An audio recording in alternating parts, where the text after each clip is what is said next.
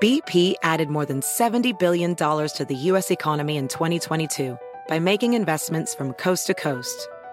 Investments like building charging hubs for fleets of electric buses in California and starting up new infrastructure in the Gulf of Mexico.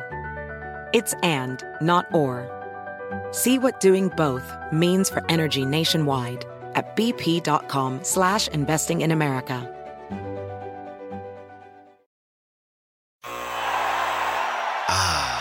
The sweet sound of sports you love from Sling. The collide of football pads. The squeak of shoes on a basketball court. The crack of the bat on a home run. The slice of skates cutting across the ice. But what about this one? That's the sound of all the sports you love, all at once. Starting at $40 a month. Experience it all live with Sling.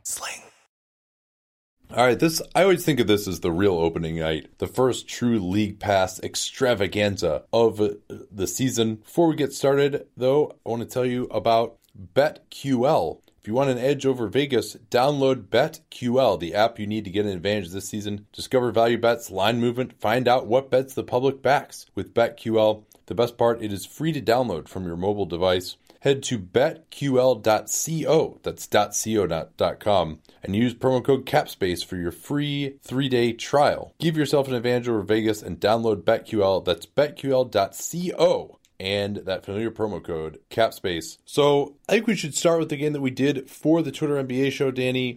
Dallas and Phoenix, a ballyhooed matchup between Luka Doncic and DeAndre Ayton. Probably fair to say that Ayton got the better of this one. Had a very nice offensive performance, especially early on. What I liked the most about him was he wasn't really trying to do too much on the way to his 18 points on 8 for 11. He also had 6 assists, remarkably, although I'm not sure how many of those were value-added plays. A lot of it was Kokoshkov's offense as the Suns racked up 35 assists, which this was one of the worst passing teams in the NBA the last few years, so that's just an incredible number for them under Kokoshkov's system. And I thought that Ayton did well to just take what was there. They didn't do that many straight post-ups for him against guys his size, which is where he's not fantastic. He hit a couple of turn-and-face jumpers, which we know he's capable of hitting on DeAndre Jordan, who I didn't think had a good defensive game, especially in the first half. And then he got 2 quick buckets by just getting a switch and posting up hard right at the charge circle, getting a pass and scoring. Hit one nice lefty hook against a mismatch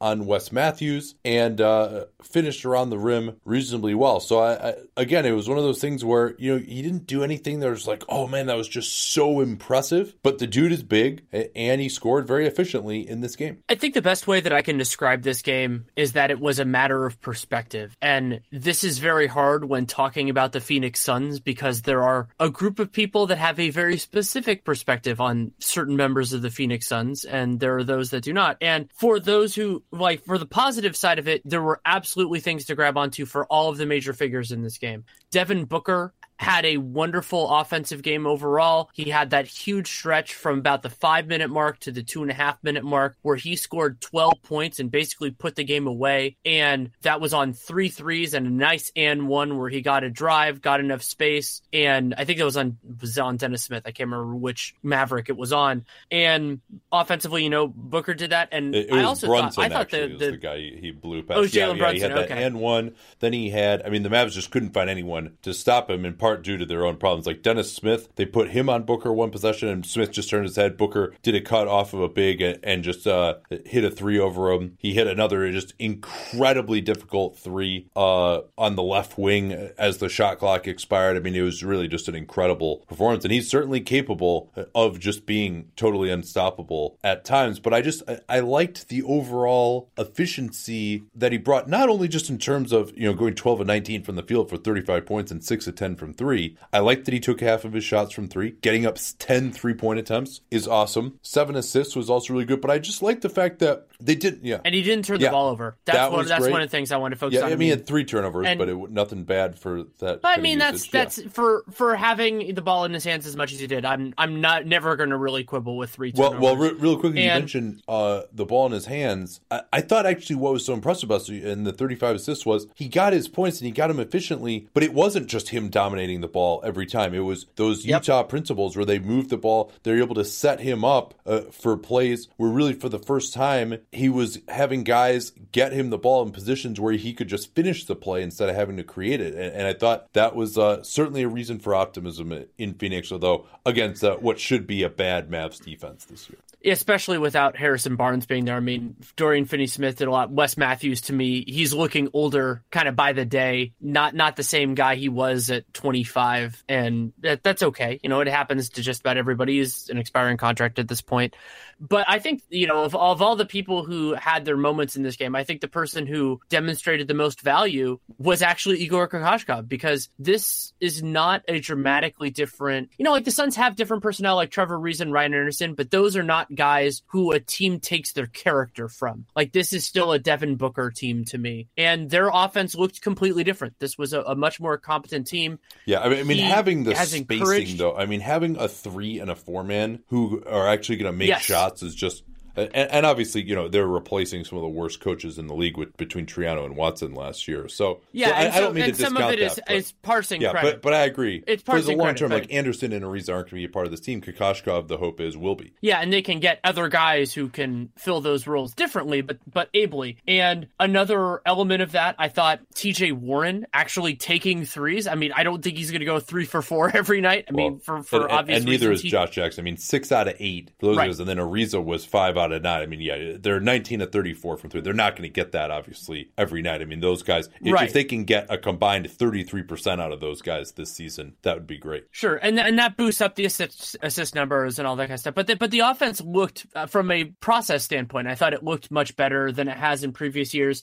And one of the points that I think you and I have both made with Devin Booker over time is that I wanted to see what he can do when he doesn't have to manufacture as much of his offense. And I think that was closer to it. There were certainly moments, especially in that 12-point run, where it was a lot of Devin Booker doing really well. And I also want to note, because it's important, and it's another facet of the game, that both, to me, Booker and Ayton were bad defensively. I thought Booker was awful and Ayton was bad. I think that's probably a fair way to put it. And you can build a very good team. You can even do a great team if your most talented players are not good defenders. And both of those guys, I'm not closing the book on them forever or anything like that, but the concerns about them defensively were really laid bare in this game. I mean, Devin Booker wasn't given a tough assignment with Wes Matthews and was just straight up losing him on cuts that didn't really have anything going on. And most telling, Ayton, too, is when the opposing coach is drawing up every after timeout play to specifically attack Booker, that's when you know that there's an issue. Because the opposing coach, he's the one who knows, especially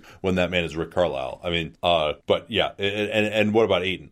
Well, so Ayton, I think my biggest concern with him is recognition, because there were plays where he wasn't really doing anything and something came in which would be a center responsibility. I mean, whether we're talking a good defensive center like Joel Embiid or Rudy Gobert, or we're talking even a shaky one, at least those guys generally know what's going on. And there were plays where a guy's, driving towards the basket, Ayton's not even mixing it up with DeAndre Jordan and just never gets over there. It's not like Jordan's walling him off or anything like that. He's just not there. And that led into one of my big concerns with Ayton, which is not necessarily that his intentions are bad, but that his instincts aren't good. And those are harder to correct, because yes, it's true that the accountability has not been there for him. Hillcrest Academy, Arizona ran this weird pack line defense last year that put him in strange positions. He was also playing the 4 for them most of the time. Yeah, he was also playing the 4 a lot of times for them. But it's a lot of it is just kind of that basketball IQ element of it. And there was a lot to like about Ayton. His comfort with his jump shot, he did do some nice jobs getting into the right space on offense. But we've had this discussion,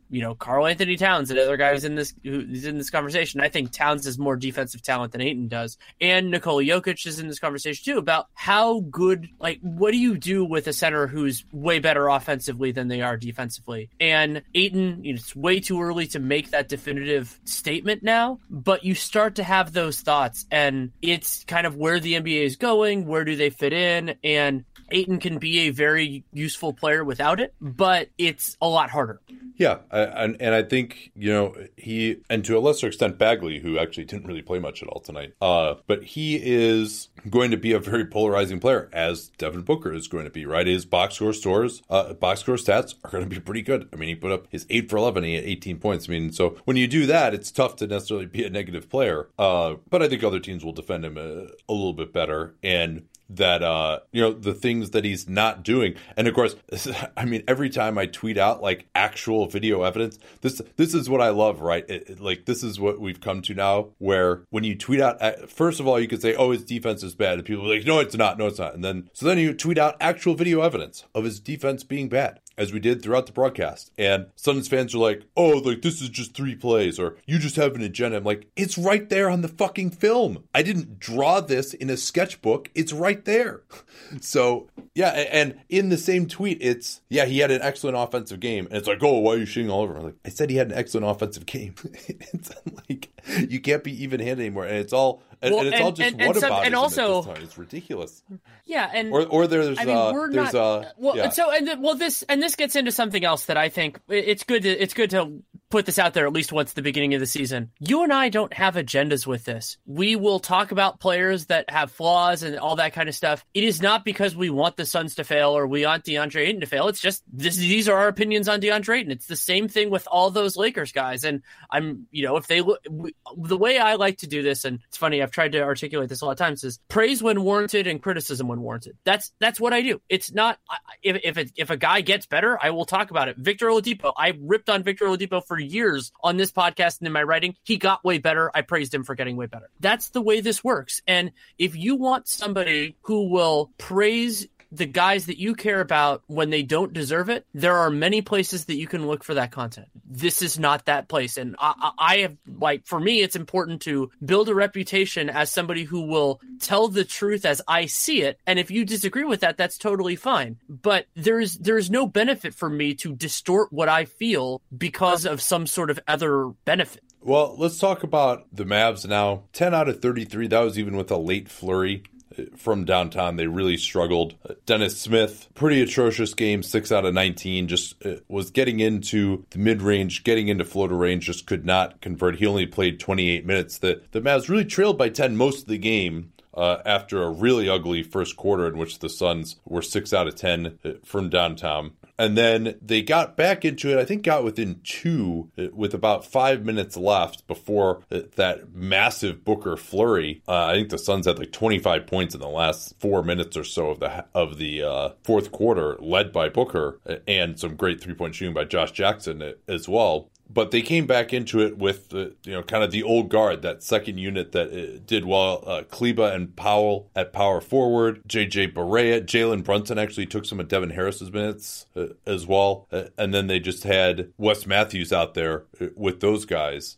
And then when they went back to the Suns pushed it up to 7, Carlisle finally went back to the starters. Then they started getting lit up again, and they just had no answers for Booker. They tried everyone on him, and he was lighting them up. Doncic started off well, went 0 for 5 from downtown, including airballing a wide open spot up 3. I think all 4 of his 5 attempts were off the dribble, tough step backs. Wasn't able to make any of those, although a few of them were close. He also had 4 turnovers. It was not a good debut for him. 4 assists. We saw early on, he looked great, 6 points on 3 of 5 in the first quarter, and then really kind of faded. And I think that's something we're going to see a lot from him. He is not in, despite dominating in the EuroLeague, the NBA is a 48-minute game. The schedule is extremely difficult. He's not really in NBA shape from a body composition standpoint, certainly, and perhaps from just not even necessarily a cardio standpoint, but just, being able to make it through the whole game. So I think we may see him fade down the end of games. This is a reason why I wasn't that high on the Mavs.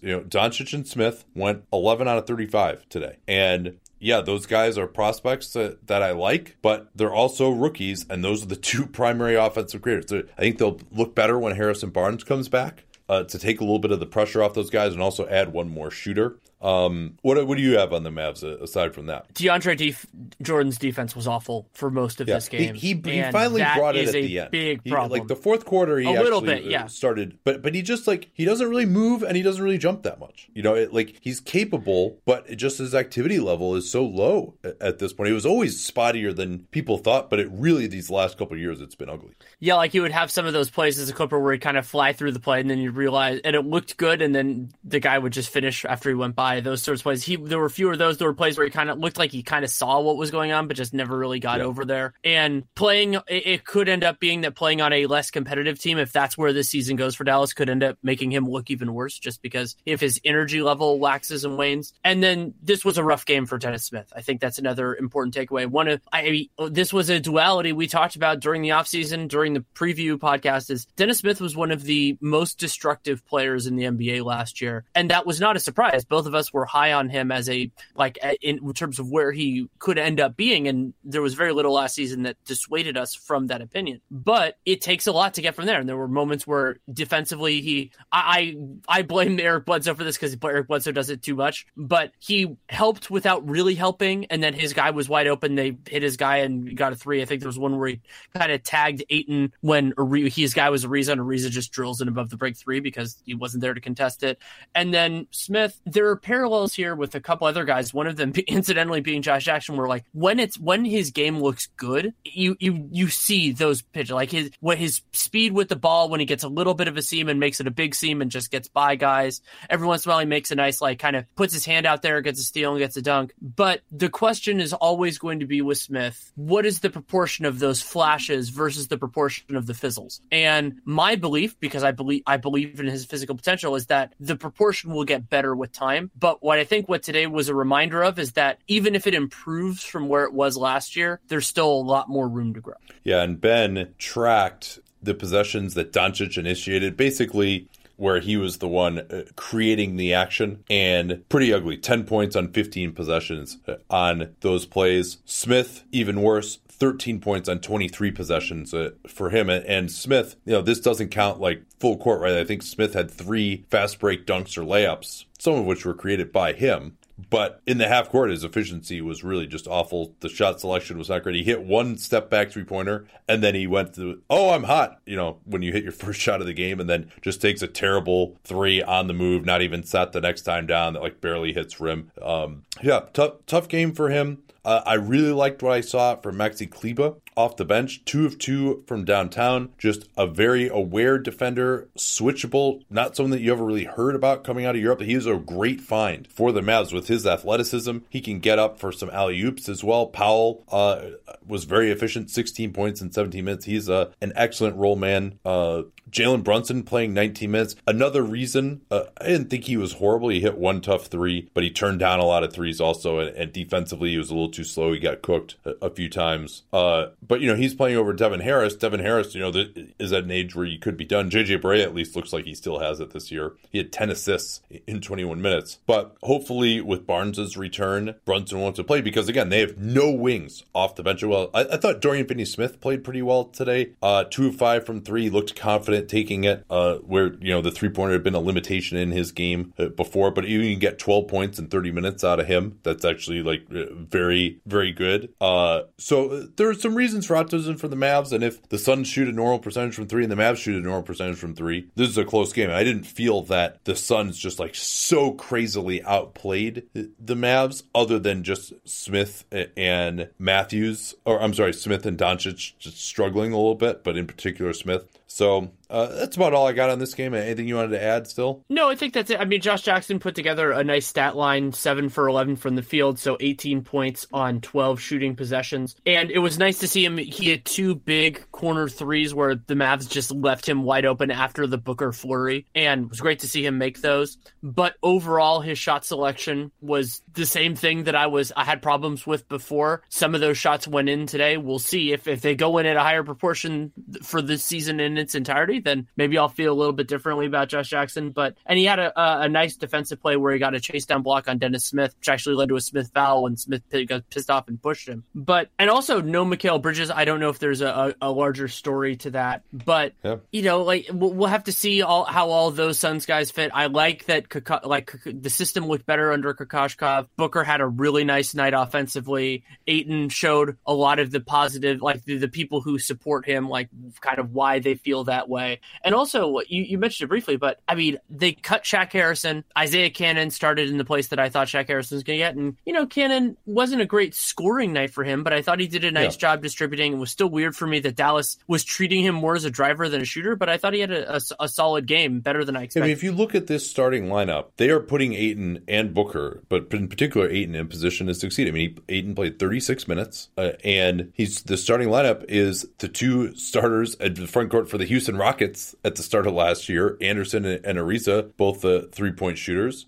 Cannon can't really do anything except take three-pointers. He was 2 out of 5. And so they just have enough spacing around these guys. Now, when they go, and I made the point before about the Suns offseason that they can make lineups that work at times. Now, defensively, better teams than the Mavs. I don't think the Mavs are going to be a great offensive team this year. Better teams than the Mavs are going to cook these guys for sure. I mean, between Cannon, Booker, and Ayton and Anderson, I mean, that's like 4 really bad defenders in your starting lineup. So, and when they get Jackson and Warren out there together, when those guys aren't going 6 to 8 from 3, the spacing's not going to be as good for sure. No Dragan Bender in this game, by the way. No Rashawn Holmes in this game. Elliot Kobo did get 8 minutes as a backup point guard off the bench. In the second half, I think they basically just ran Booker as the backup point guard. And again, he was outstanding. And I think, it'd be very interesting to watch his progress because he's been overrated as far as his performance already, but he took a big step forward last year. And if he could do that again, especially under Kokoshkov, and if he's being set up in these positions, again, Dallas is not a team that had anybody to stop him, so let's not go crazy here. But maybe he could be like, oh yeah, you know what? That max contract was a good idea. Well, it probably wouldn't have been still because they cost themselves a bunch of cap space and they could have just given it to him next summer. But nonetheless. So last thing I want to talk about too, Dallas talking about how they're going to run a lot more. Very slow pace to this game, only 93 possessions here. I don't have and 10 fast break points for the Mavs. That's not amazing. I don't have the exact possession stats available right now. But let's move on to telling you about Danny's employer, The Athletic. Obviously, you can get all of Danny's work there, including his every player stuff for the Warriors in their app. He's wrote a preview of all 30 teams. They also have exclusive video content now. The Gordon Hayward's exclusive 5-part series in concert with the Players Tribune, detailing his comeback, which has certainly been a difficult one. The setback of his second surgery, it was something that really I hadn't known as much about. And I also wanted to highlight one of their new writers, something you probably haven't heard of, a guy named Kelly Iko. Out of Houston. He's joined The Athletic this year. I read today his preview on the Rocket season. There's just Kelly is really good. He understands the game. He understands analytics, but where he really shines is just as a reporter. And you always get a couple of nuggets out of his, whether it's exclusive interviews, whether it's source reporting. There's a few things like Marquise Chris didn't come into camp in great shape for the Rockets this year. That's something that I didn't know that I learned from reading his preview. He also mentioned that the chatter about Trevor Ariza maybe getting bought out and rejoining the Rockets is something that actually, there might be some truth behind that. So I always learn something when I read Kelly's stuff, and I recommend following him on Twitter as well. He's the type of guy that The Athletic has really worked hard. They've got all 30 teams now that they are covering. So even if you're not a fan of a certain team, if something big happens, you can go onto The Athletic and find out from the local guy. And then they've got great Shams is with them now. Sam Amick. I mean, they really just have so much firepower. And then obviously Danny's stuff as well. Which you're probably a disloyal listener if you're not an Athletic subscriber already, frankly. But yeah, I really am impressed with some of the talent that they were able to find, and Kelly is a great example of that. Where do you want to go next here, Danny? Let's go to San Antonio. I mean, this was the kind of the drama center of the day because of the Jimmy Butler stuff. This was his first game with the team after making the trade demand and all the practice ridiculousness and everything like that. And I cracked up because at the beginning of the game, you turned to me and you said, didn't San Antonio beat Minnesota on the first day last year? And we kind of were a little bit ambivalent about Minnesota. And I'm like, that sounds possible, but I didn't know for sure. And sure enough, the Wednesday of the season, season last year, San Antonio beat them, I think it was by 7, and Minnesota ended up beating Utah in their next game. But I think an important element to consider with this game, because while Minnesota is probably high in people's minds here because of the Jimmy Butler and all that stuff, one of the big questions for me this season is whether San Antonio can still defend. And I'm not, even though they had a good night, they won 112, 108, I'm not totally sure we have an answer to that question, because Minnesota is just tailor-made for San Antonio to still defend well. Yeah, with the lack of spacing, the two bigs as well. A couple of interesting notes from this one. I didn't watch this one quite closely enough. I mean, I think we're going to just kind of bounce around a little bit, just keep you up to date on what happened, even if we didn't watch a game necessarily incredibly closely, or if we saw some snippets of it. But unfortunately for Minnesota, in a lot of ways, they picked up right where they left off against the Rockets last year, with Karl Anthony Towns fouling out in 22 minutes and only getting 6 field goal attempts. But he played most of the first half, and he only had 3 field goal attempts at halftime. And but don't worry, Derrick Rose got plenty of field goal attempts in 31 minutes. He took double the number of Karl Anthony Towns on his way to 3 for 12. And don't worry, Jimmy Butler got plenty of shot attempts up, 9 out of 23 in 32 minutes for him. Interesting that he only played the 32 minutes. Here for fun, do you want to guess how many corner threes Minnesota attempted in this game? Well, considering that they don't exactly emphasize it, and that San Antonio was the first team in the league really to try to take those away, I'm going to guess 1. It was 3. They made 1, but still, I mean, That's pretty remarkable. They didn't take a single one from the left corner. They were all from the right corner. I believe I saw Wiggins take and miss one. But, I mean, Minnesota, we talked about this a fair portion last year, where there are moments in time where you sit there and go, God, their offense is so frustrating and terrible and all that. But then they ended up finishing the season in the top 10, because they have so much talent. And that gets into this weird realm with them where it's like, it feels like they could be so much better offensively than they are. And we'll see if that continues for this year. They were able to put it together when Jimmy Butler was healthy last year. I don't think they can. But I don't think they can. They just don't have enough spacing. They don't have enough system. They got too many inefficient guys. And they have a coach who I don't think is creative enough to use the unique strengths of his best offensive player. And especially when that guy is your only decent three-point shooter on the roster, basically, maybe other than Tolliver. But I think even if you gave Tibbs a roster that was more well-suited to Karl Anthony Towns, when I watch that team play, I don't think, there's this untapped, like he's really trying stuff and it's being screwed by their spacing. And you'd think, he's such this old school coach. He would love to just throw the ball into the post every time to Karl Anthony Towns, but that's we'll see what that looks like once Butler is gone. Glenn Taylor had an interview. The Wolves broadcast was basically brought to you by Pravda.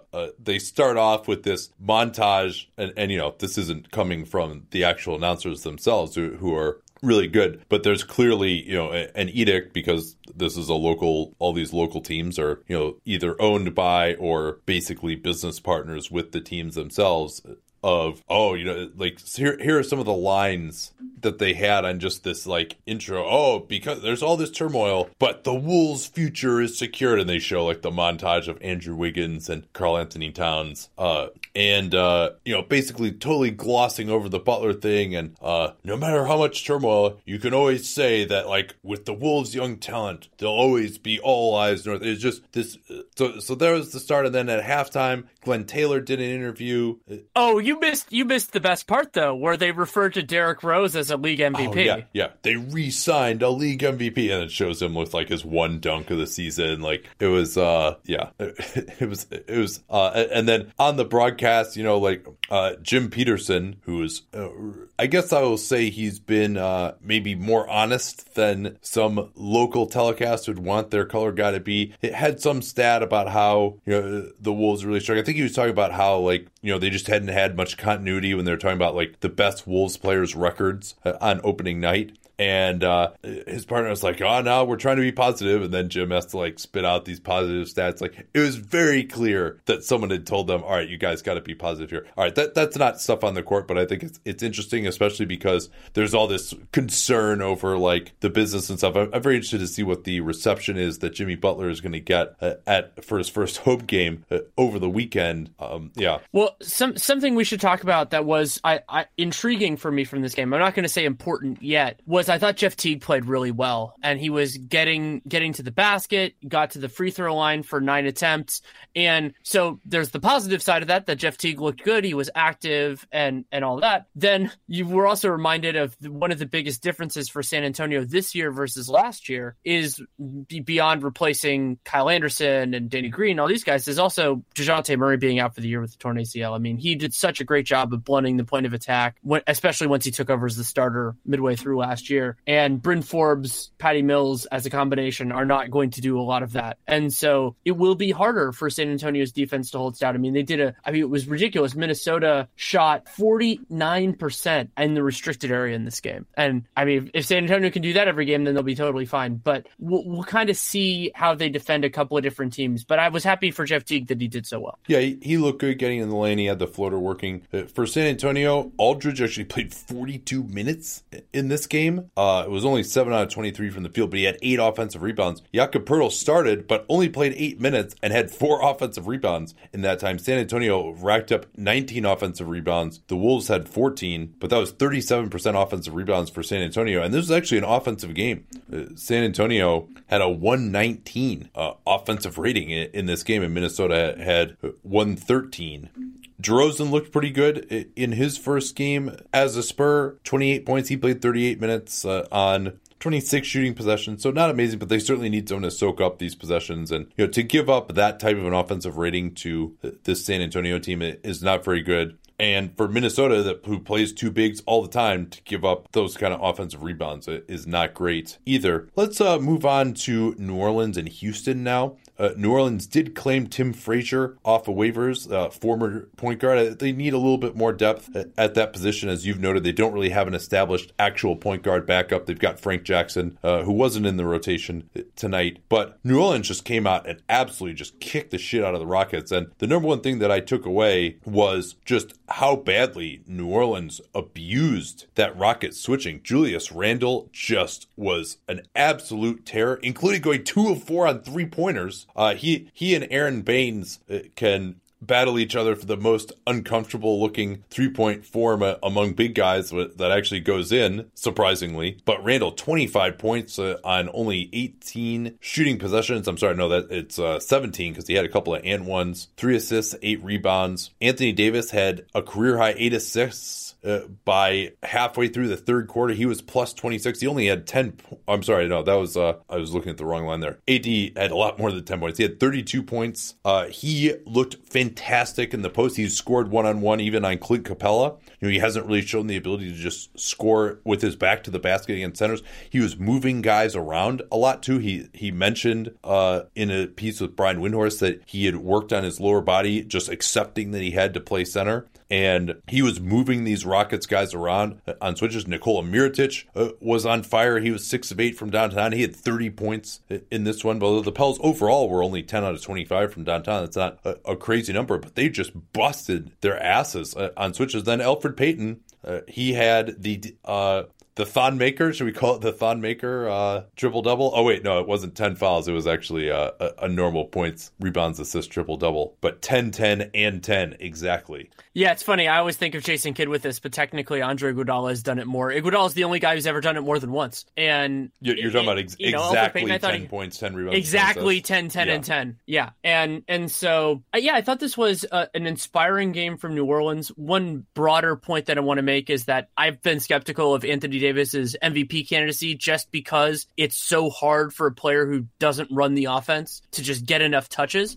And if AD is going to do it, it's going to be with games like this because he was impactful defensively. I thought he did a nice job. He absolutely stuffed Clint Capella on one play where it was, they were both in position. Yeah. Capella tried to go up and Anthony Davis just said, no, sir. He set the tone defensively in that first quarter where Houston really was struggling to score around the rim. He was fantastic. Yeah. And so you have a lot of these positives from New Orleans. I mean, I picked them to go over. I believe I picked 48 wins for them. And I like so much of what they can do. And a lot of that was manifest in this game. 29 of 37 in the restricted area. And both parts of that are huge. I mean, 78% is bonkers, and getting 37 attempts, and they still got to the line 22 times in this game. So that's really impressive. And Houston, there are a couple of different different things that I think are worth discussing with them. And one of the big questions for them this whole season is going to be, they were the most successful isolation basketball team in the history of the NBA last year. And James Harden, Chris Paul, still awesome ISO players. Like they had better fundamentals there than almost everybody, but those shots are going to have to go in. Defensively, not only did they change personnel, but they also lost Jeff Bzdelik, and so that's a factor in here as well. And so the Rockets will play a lot better than they did in this game. But this is really all about May and June for them. And one of my big concerns from this game is that two of their more high-profile additions really did not look like May and June players. You're talking about Michael Carter-Williams as a high-profile addition? I mean, they didn't add that many guys. I mean, so their additions, Ennis, Melo, MCW, because Gerald Green doesn't count as an addition. He's not added. He was retained. Am I missing somebody? Yeah, no, I mean, Melo, -20, 3 out of 10 from the field, 1 of 5 from downtown. And Julius Randle beasting him on a post-up was enthralling. Julius Randle beasted their entire team. And really, like, we talked about this, how Randle could be a really good addition for a playoff team, because we saw this with the Lakers. Like, he is not switchable. Like, he is one of the few guys. I mean, I'm not sure that there are many other guys in the entire league I would rather have just going in an ISO against a mismatch, because he's a good enough ball handler that you can just throw him the ball and he can just bully guys facing up, even if he has a bigger guy on him, especially if he's going to shoot the ball like this now. If he's got a bigger guy on him, he's fast enough, he's still strong enough to go through a lot of guys. And there's just not many guys you look at who are like, oh, this guy is a good matchup one-on-one for Randle. Now, he can switch defensively, but he's not fantastic defensively. And his shooting range, I'll believe this three-point shooting when I see it, 2 months from now. But man, I mean, like, and he's a beast getting position as well. Like, the guy's like really quick, and he's 250, and he is just, and 250 might be light, frankly. Like, anyone who's not a center on him, like, he's just abusing them in the post. Like, James Harden, a pretty good post defender. No, like, he got just knocked backwards. Like, Chris Paul can switch onto a lot of guys. He can't switch on to Julius Randle, Michael Carter-Williams, Carmelo. I mean, no, even though Carmelo's got some heft to him these days, just a really impressive. And I think the Lakers are really, I understand he wasn't a great fit and they felt like they needed some perimeter talent, but man, like, Randle is a great talent. And people say, oh, well, the Lakers, Aaron Mintz hated the Lakers. He wasn't going to stay there. And, Randle, like, they couldn't sign him to a long-term contract because they needed more space for next year, because they already, it was clear they weren't getting anyone in this year, and they could have retained him with that cap hold and paid him anywhere up to the max. And so my solution was, hey, just pay him $20 million, offer him a 1-year, $20 million deal to stick around with the hope that maybe it'll work out again next year, as opposed to, I mean, he left for the Pelicans for $18 million in guaranteed money over 2 years with a player option on the second year. So he clearly, no matter how much he hated it, he would have stayed there. And the guy is just a talent, man. Like, he is really, like, you just don't let someone like that just leave. And so, I mean, it's amazing how, every Lakers fan is like, oh man, Julius Randle, he's so good. He's one of our great young players. And then as soon as the team lets him leave, it's like, oh yeah, it totally makes sense that we let him leave to get 1 year of Rondo and Lance Stevenson. Yeah. And incidentally, I mean, the other big beneficiary there of that whole move was that, I mean, Randle was probably going to provide more value this year than Rajon Rondo. And, I mean, while it's still, I mean, Elfrid Payton did get his 10-10-10 in this game, and we'll still see that. But, I mean, Randle's an interesting piece. And also, we should mention, big game from Nikola Mirotic. Yeah, I did. I mentioned him briefly, but yeah. Oh, you did? Okay, because did you mention his 7 offensive rebounds? No. One thing that I noted in this game. 14 offensive boards. I mean, that's got to be like the most they've ever had in the Elvin Gentry era. But yeah, Mirotic was like, he was crashing hard. Yeah, and that's something I wanted to talk about, was that he also was going after 50-50 balls. And there are risks, of course, with power forwards in particular going after loose balls, just because if they don't get it, then they're going to be behind the play. And Mirotic can hustle, but he's not always going to get back. But I thought he did a really nice job in this game, and they have enough other defensive talent to make it work. And so I still want to see what New Orleans is going to get from their other bench players. I mean, Randle was obviously great, but Miller and Hill, not particularly inspiring games from either of them. Not that they got an amazing opportunity there, but the bones of the New Orleans team are really, really good. And I like so many of their players. And I think Gentry already showed that he has the intellectual desire to maximize Julius Randle, which is great. And that's not a surprise. I mean, as soon as they signed him, it's like, oh, it's going to be so fun to see Gentry and Davis and all this kind of stuff with Julius Randle. So I'm excited for that. I'm not putting too much into Houston getting their butts kicked in this game, especially because we watched bits and pieces of this game. It was actually a original primary during its time slot, but once we kind of figured out where it was going, you're like, okay, we'll have plenty of chances to watch the Houston Rockets. But we'll have to see there, and whether they can get more from some of their bench guys. I mean, Eric Gordon again, obviously great, but what they can get from the other guys, and most teams aren't going to be able to exploit their foibles nearly as well. This is kind of the parallel with the Boston Philly game yesterday, where they happen to face a team that knows how to attack what they do and has good personnel for it. But, that didn't happen a whole heck of a lot to Houston last year. New Orleans did beat them. That was the first game they lost with Chris Paul, James Harden, and Clint Capella all playing together, was that game with DeMarcus Cousins getting hurt, tearing his Achilles. But still, it's a data point, and I don't think it's an important data point yet, but it is a data point. Well, I'll tell you what, though, Michael Carter-Williams cannot play on this team. I mean, he did actually hit a three late.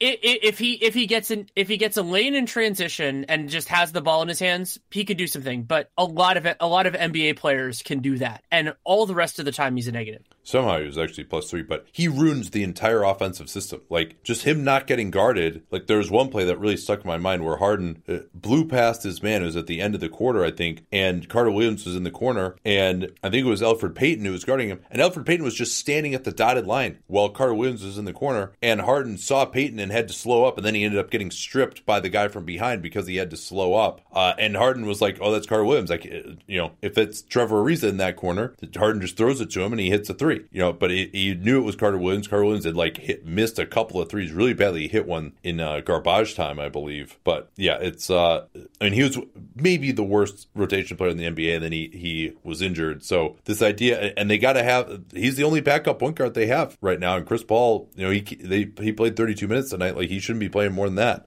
So I mean, they got to get some production there.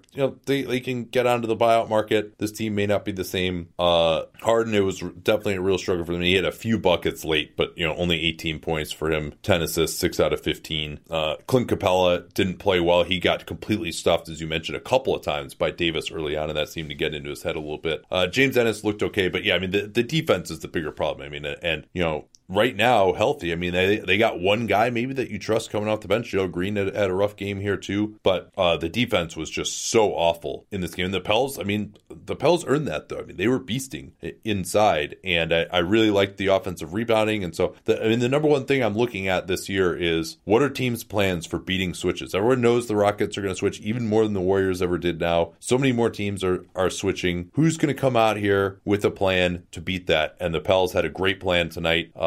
Their post guys won, and then they ran like absolute crazy and got a lot of threes in transition, and they just lit up the Rockets. You want to talk a little bit of Bucks Hornets here before we go? Yeah, let's do it. So, I mean, you and I watched more of the first half than the second half, and that's when the Bucks went absolutely crazy. They were 11 of 22 on threes as they dropped 67 points in the first half, which is actually fewer than New Orleans had. I think New Orleans had 71 or 72 at halftime. And that toned down a lot in the second half. They were only 3 of 12 on threes. But we saw a lot of the kind of the positive elements of Milwaukee in terms of just having more floor spacing. Brook Lopez having a step back three, which was just earth shattering in certain ways. Early in the game, I thought Giannis had some nice stretches, even though his shot wasn't going early in the game. He missed a couple finishes around the rim, still put together, it didn't feel like a great Giannis game, but he had 25, 18, 8, and 8 turnovers. So you can kind of go with that. But one thing that I think was two things actually that were interesting takeaways from this game. One, Charlotte going super small at a couple big moments, including part of their fourth quarter run, playing Kemba Walker, Malik Monk, and Tony Parker together. And the Bucks, when they started stagnating late, going to Chris Middleton for buckets, and largely Chris Middleton doing well. Yeah, the switching was really kind of what got Charlotte back into it, right? How did they avoid giving up as many three-pointers? 22 in the first half, 12 attempts only in the second half, was they started switching everything again. And that did kind of stagnate the Bucks offense. At least they're playing with more spacing now, though. So when they were going one-on-one, it looked better than it did last year. That MKG at center lineup did get the Hornets back into it. Also, getting the Hornets back into it was 7 points in the last 1 second of the second and third quarter. They hit buzzer-beating threes, and one of them was an and one in each of those quarters. And then Kemba Walker also went crazy. The Bucks were playing with the big back. That's the coverage that everyone had been wanting for a long time. But Kemba Walker, he really got on fire and killed it. He was hitting some difficult attempts. I didn't think he was being defended poorly most of the time by Eric Bledsoe, but he was on his back, and Walker still, they were setting the screen high enough that Walker could get separation and pull up from three. He finished 7 of 13 from downtown, 15 to 29 overall, and dropped 41 points. Also was able to get into the lane. Some interesting rotational stuff for both teams. Miles Bridges didn't play much, only 15 minutes, 0 for 1. It's always interesting when, oh man, this rookie had a great preseason, and then you look down and he's not really playing that much. Parker, you mentioned, actually had a decent game. He was 4 out of 8. Monk hit a big three-pointer late. He had 18 months, 34 minutes from Malik Monk. That's actually very encouraging. Nick Batum continues to look really ugly offensively. 2 out of 8, although he was out there late playing as the power forward next to MKG as they made the run back for the Bucks. Ersan Ilyasova got a lot of the minutes at backup center in the second half. Christian Wood did play for five minutes. He was 1 of 1 from 3. They also gave John Henson 12 minutes at center. The backup wing situation was probably the most interesting. Dante DiVincenzo, 22 minutes, got the most minutes of any Bucks backup perimeter player. The Bucks also did not play any normal backup point guard. They just kind of put the ball in the hands of either Brogdon or Giannis.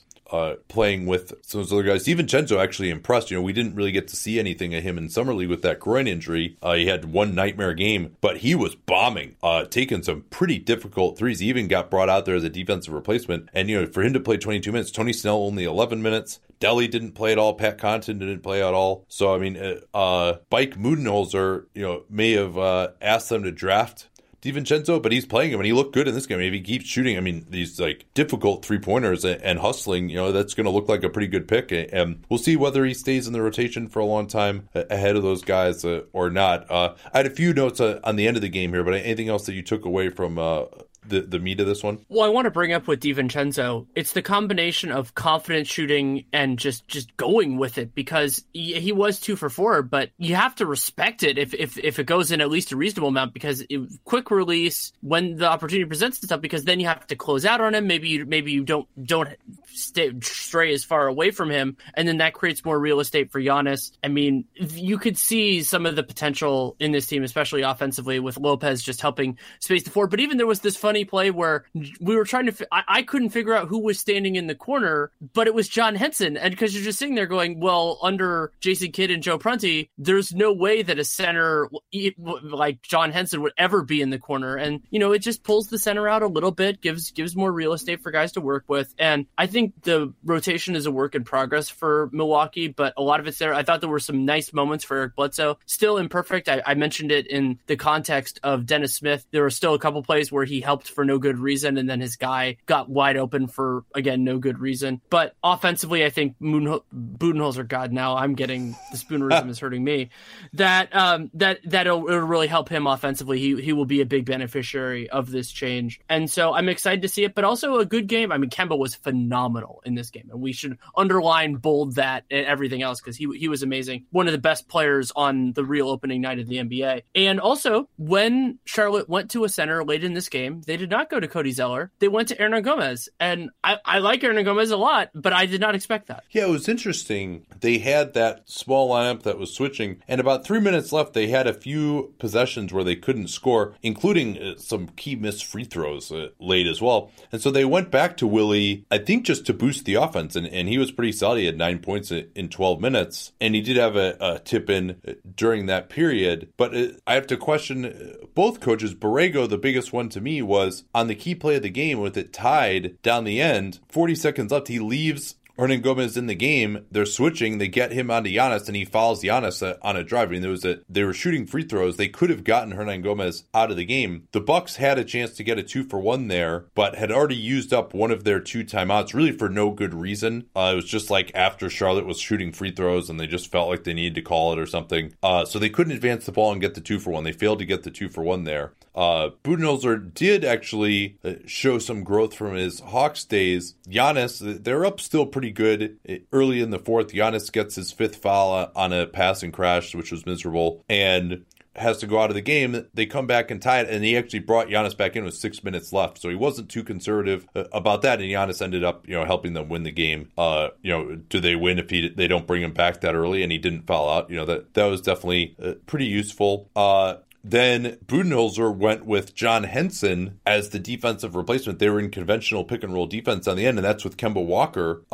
Walker got into the lane. I thought he had a very good look against Henson, and maybe you could say Henson bothered him, but it didn't look like he did that much. Walker did miss it, but you would have liked to have someone in a last shot situation who could have maybe switched, bring in a Tony Snell. They actually even brought in DiVincenzo as a defensive replacement. And then Marvin Williams got the offensive rebound, tipped it out, but Batum missed a wide open 3-pointer with the Hornets down 1 that could have won the game. Anything else on this one? Well, I feel decently about the idea that the Hornets can be a playoff contender if depending on how the bottom of the East shakes out. I thought they looked pretty good overall in this game, and Borrego opening up their offense a little bit more is encouraging.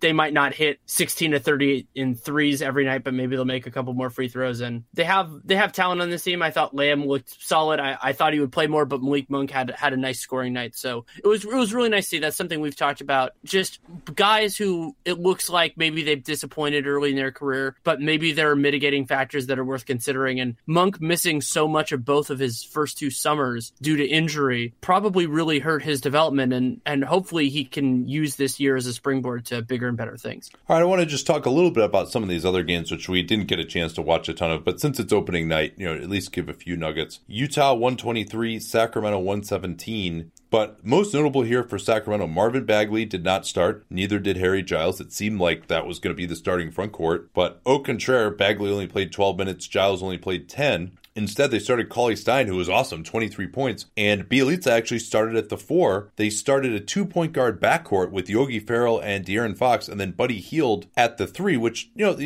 against Utah, they don't have, a 3 who you really have to guard, so you can get away with Hield at the 3.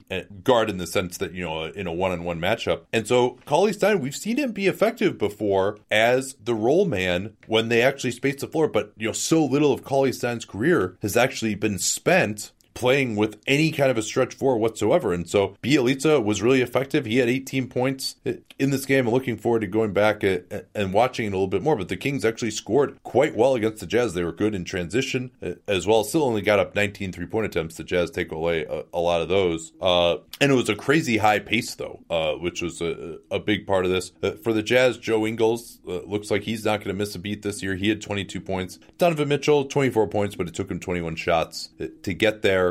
Something else funny with this game was that Sacramento absolutely dominated the beginning of both halves. They went up 9-0, and then they were down 15 at halftime, and then they came back and actually took the lead relatively early in the third quarter. And that shows in the plus minuses. Their starters were all positive, and then their backups just got worked by the Jazz. And I mean, that makes sense. Not only are the Jazz a deep team, but they play some of these mixed lineups, and they have a lot of talent. So I'm happy that we didn't get to watch any of this game. That Sacramento had some real positive signs. I'm happy to be that clear, Shumpert, you're not happy that we didn't get to watch some. You're happy, even though we didn't get to watch any of this game. No, I'm happy that, broadly we don't speaking, want to upset any sensitive Kings fans. No, and I also, Iman Shumpert playing 18 minutes, I mean, again, I'll want to see him actually play, but after having such a lost season due to injury, if he can put some things together in his last year on this current contract, it'd be good for him. Memphis got completely destroyed was that at Indiana or at Memphis? I thought it was at Memphis. It was in Indiana. Oh, okay. And but nonetheless, they got killed. We could be quick with this one, but what you mean? You mean their 80.7 offensive rating? Oof. Especially the offense looked so ugly. The one portion of this I saw is when Shelvin Mack was running the show as the backup point guard. But Garrett Temple started. Chandler Parsons started. Wayne Selden barely played. Dylan Brooks barely played either. Marshawn Brooks, though, had played 22 minutes, although they were getting blown out here. Kyle Anderson didn't start either. I have a feeling that not a lot is going to make sense for the Grizzlies this year with JB Bickerstaff as coach. And if it does make sense, it'll immediately change to not making sense again. And for the Pacers, Miles Turner just got $72 million. He played 20 minutes, and Domantas Sabonis, who might be better than him, played 29 minutes and was more effective. Nate McMillan did say basically that we're not going to see Turner and Sabonis together much, that those guys are both essentially centers, which is a good sign. TJ Leaf had to leave with a sprained ankle. Tyreek Evans was plus 23 in a revenge game. And then a slight correction. Memphis's offensive rating was slightly better than I said. That was an incomplete game. They were all the way up to 87.4 in the full game. Oh, thank God.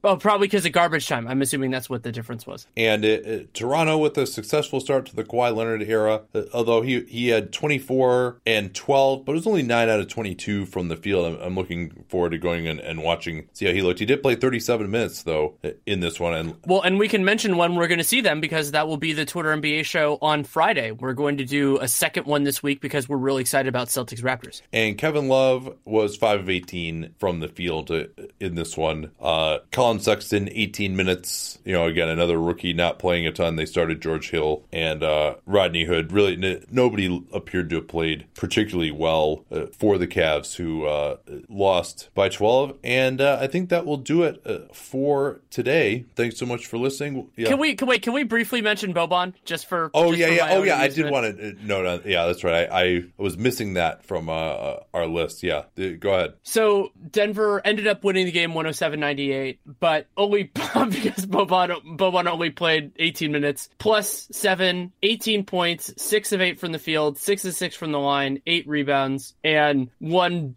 dunk where he basically didn't leave his feet, which is just fantastic. And it was good to see Denver pull this game out. This is the type of game that they lost a few of last year that cost them a playoff berth, where they had, pretty good handle on it in the third quarter, but just never ended it. They never swept the leg, and they didn't do that in this one either, but they got a few shots late, got a few stops late, and were able to win. Yeah, the Clippers actually led 92-84. We did watch the last 5 minutes of this one, and basically scored 3 points in the last 5 minutes. Again, they hit a garbage 3 once it was already out of control as the Nuggets went on a run. The Clips are switching everything late. They went with Harrell at center down the end, and they were forcing the Nuggets into tough shots, but the Nuggets were making those shots. They took out Boban after Jokic hit a pick and pop 3 on him to beat the shot clock buzzer. Just some interesting minutes totals here. Shai Gilgeous-Alexander, 28 minutes off the bench. That was actually the most, tied with Avery Bradley for the most of any Clippers guard. Lou Williams had 24 minutes, 14 points, and nobody really played extremely well offensively for the Nuggets. Will Barton was probably the best of those with 19 points. Trey Lyles, 19 minutes. Miles Plumlee being paid $41 million to get 13 minutes. Although he did have a key block as a defensive replacement late. Well, the big thing Denver did offensively was get to the free throw line. Yeah. 33 of 42 from the free throw line. So like Jokic, he was 6 of 13 from the field, but he got 21 points on 18 shooting possessions anyway because of his 8 for 10 from the line. Yeah, and Pat Beverly really struggled offensively, 0 for 8, but did appear to be his pesky self on defense. And now we are done. So catch us tomorrow. We'll do some of those games tomorrow. We have some other features as well. And also, I'm going to tweet this out so you can just respond to the tweet. But we're doing a new feature for 15 and 60. There's not really enough games yet to get into our usual statistical analysis. So we're on the Eastern Conference, we're going to do one mailbag question about each team. So hopefully, I already did this once and got some good questions, but want to make sure we have one for each team. So that's what Sunday night's format is going to be. So please tweet me at Nate Duncan NBA. I will be tweeting that out in a little bit here, probably for tomorrow morning or something. So please look for that at a time when I'm not tweeting so often. You'll actually be able to find it. All right. Talk to y'all tomorrow. Till then. Across America, BP supports more than 275,000 jobs to keep energy flowing. Jobs like updating turbines at one of our Indiana wind farms and producing more oil and gas with fewer operational emissions in the Gulf of Mexico. It's and, not or. See what doing both means for energy nationwide at bp.com/investing in America.